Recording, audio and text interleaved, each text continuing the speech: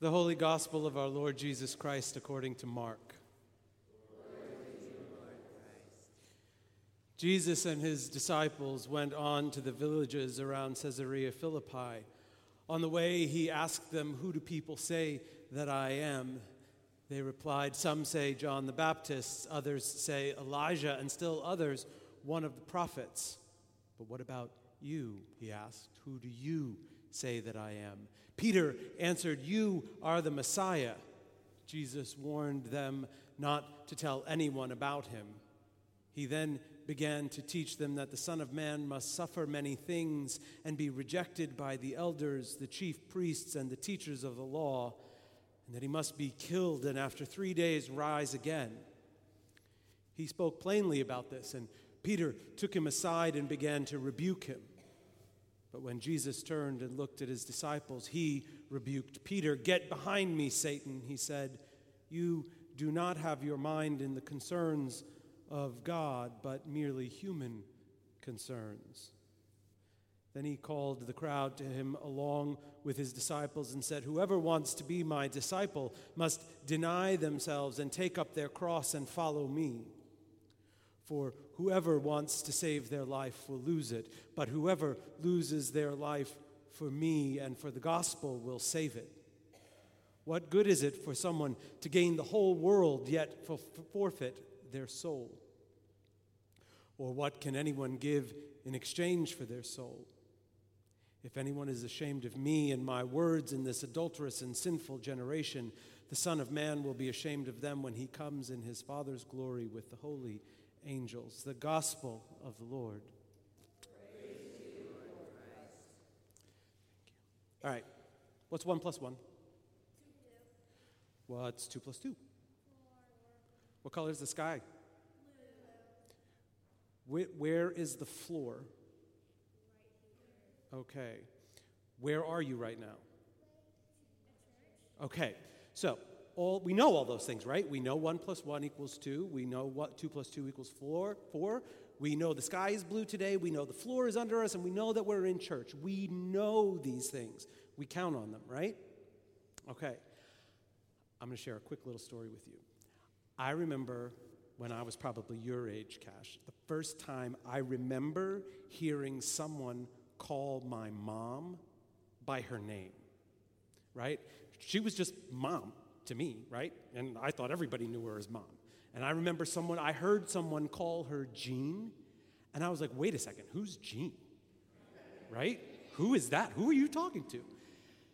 And I had to realize that my mom was so much more than just my mom, right? She was this whole person that was way bigger than just being my mom. Not that being my mom is any small thing. Let's just be real here. But that's kind of like what we hear in the gospel today. Peter thinks he knows exactly who Jesus is. And he tells Jesus who he thinks he is. And Jesus says, "Hey, buddy, you're right, but there's more to the story." All right? And so if I give you anything to think about today, what I want you to think about is that Jesus is so big, so much bigger than we can imagine, that he is so much, not just one thing, and he's not always going to do things the way we want him to, right? So our job is to follow. Our job is to go with Jesus wherever Jesus goes and calls us to be, because Jesus loves us so much that he's always working for us. You remember that? All right? All right, you guys go with Miss Debbie now, and we'll see you in a little bit.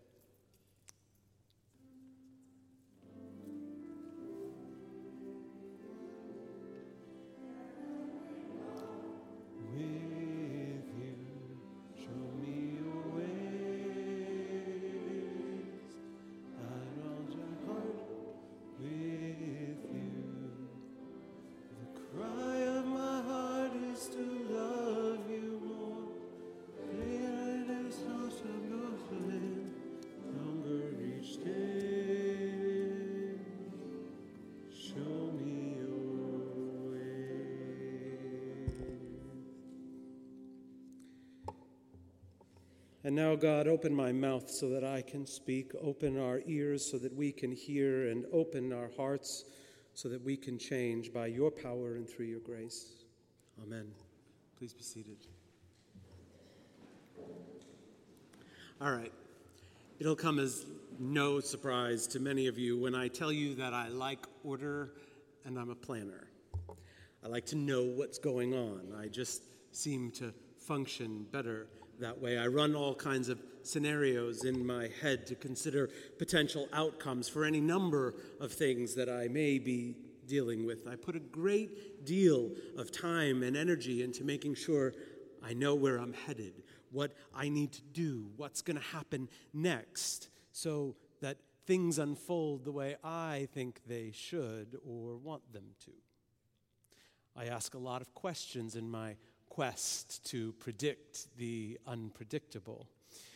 And here I'll take a moment to say that I am very grateful to many of the people in this room who have a lot of patience with me, who kindly and graciously endure my incessant and sometimes likely annoying questions. If I'm being honest, I'm aware that much of what motivates this is fear, specifically fear of what I can't control, of things getting away from me in a way that leaves me hanging without a net. Lucky for me, most of the time I'm pretty successful. But truth be told, I also like being the guy with the answers. The guy who knows how things are supposed to go and knows how to make things happen the way I think they should. Every once in a while, though, I find myself in the midst of something that just isn't playing out the way I thought it would. And all the things I thought I'd figured out go flying out the window, and I struggle to get my feet back on what feels like solid ground. Have you ever had a moment in your life where everything took a left turn and went somewhere you never saw coming? Where you experienced something, saw or heard something that you couldn't unsee or unhear, and everything that happened after was somehow different. These turning points can often be unsettling and leave us feeling like we've had the rug pulled out from under us. I think that's kind of where we find Peter in today's gospel passage, which signals a critical turning point for Jesus himself as he begins his journey to the cross, and for Peter, who must contend with a new understanding of who Jesus is and exactly what he came to do. We start out with Jesus and his disciples together, and he asks them about who people say that he is, and the answers he gets about what people are saying about him are not entirely surprising given all that they've seen and heard from him. He then asks them who they say that he is, and Peter, the star student, shoots up his hand and declares that he is the Messiah. Excellent, Peter, you get a gold star. And you can picture Peter there all proud of himself for knowing exactly what's going on. Yes, I got it. Everything is on track. It's all going exactly as I thought it would. And just as Peter is busy patting himself on the back, imagining all of the triumphs that await, Jesus keeps talking and flips everything upside down for Peter.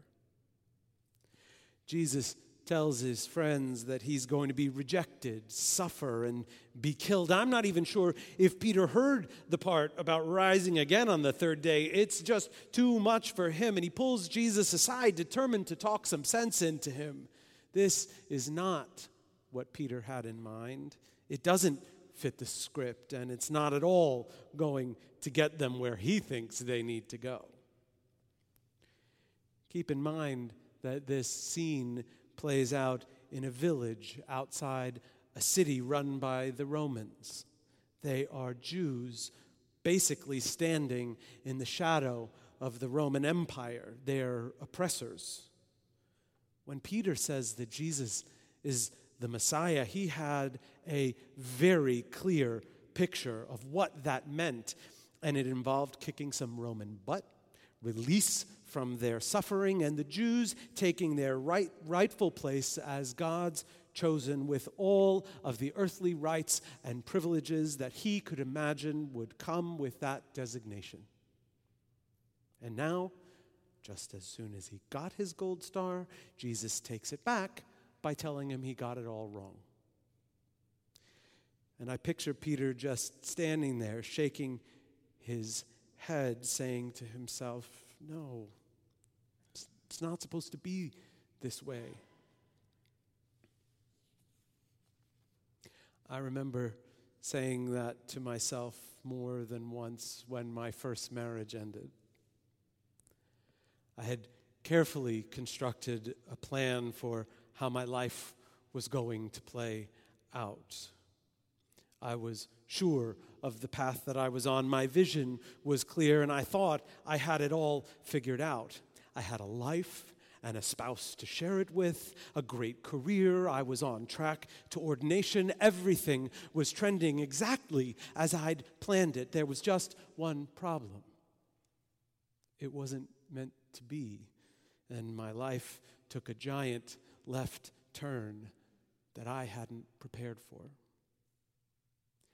And when that happened, I turned right to Jesus and said, please fix this.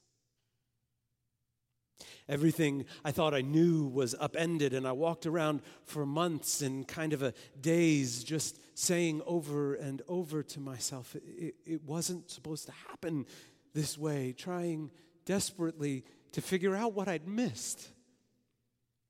That's why I think I relate to Peter so much in this passage. He thought he was seeing everything with his eyes wide open and knew what was going to happen, that he knew what Jesus would do, only to find out that he'd missed something critical. Which brings me back to my earlier question of what we do when something happens that disrupts what we thought we knew. More importantly, what do we do when we look to Jesus to make everything better, and it turns out he isn't who we want him to be and doesn't do what we want him to do, and all we have left is a turn that we didn't want to take? I think it's in these turning points that, if you're anything like me, our desire to control outcomes walks up and stares us right in the face. But you see, turning points are just that. They turn and point us in a direction that we weren't previously headed. They make us consider where we've been and look at where we're going in a new way with new eyes. And Jesus, the real Jesus, not the one we've created in our minds that exists to give us what we want. The real Jesus meets us at these turning points, and our job is to keep our eyes open to that. In this complex time we find ourselves experiencing in the world and in our community, we are at a turning point.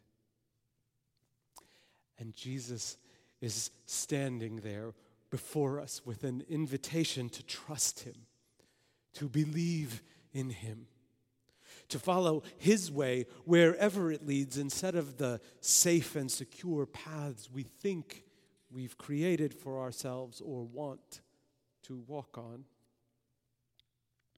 He invites us to put down the weight that comes with certainty of self and walk a new path that leads to newness of life in and through him, even if that newness doesn't look like what we thought it would.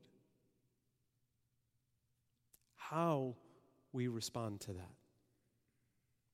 What we do with this invitation from Jesus is the difference between choosing darkness over light, between despair over hope, between believing that we are all we need and trusting the unimaginable love of God to see us through the challenges of our lives. And we all have challenges. Some are more public than others, but we've all got them.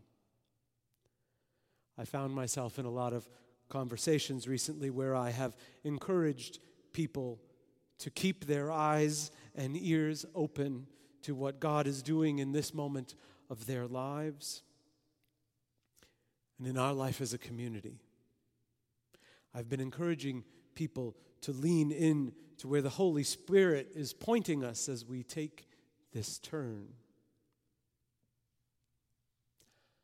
I've been working on that too. And I won't try to sell you on the fact that I've got it all nailed down.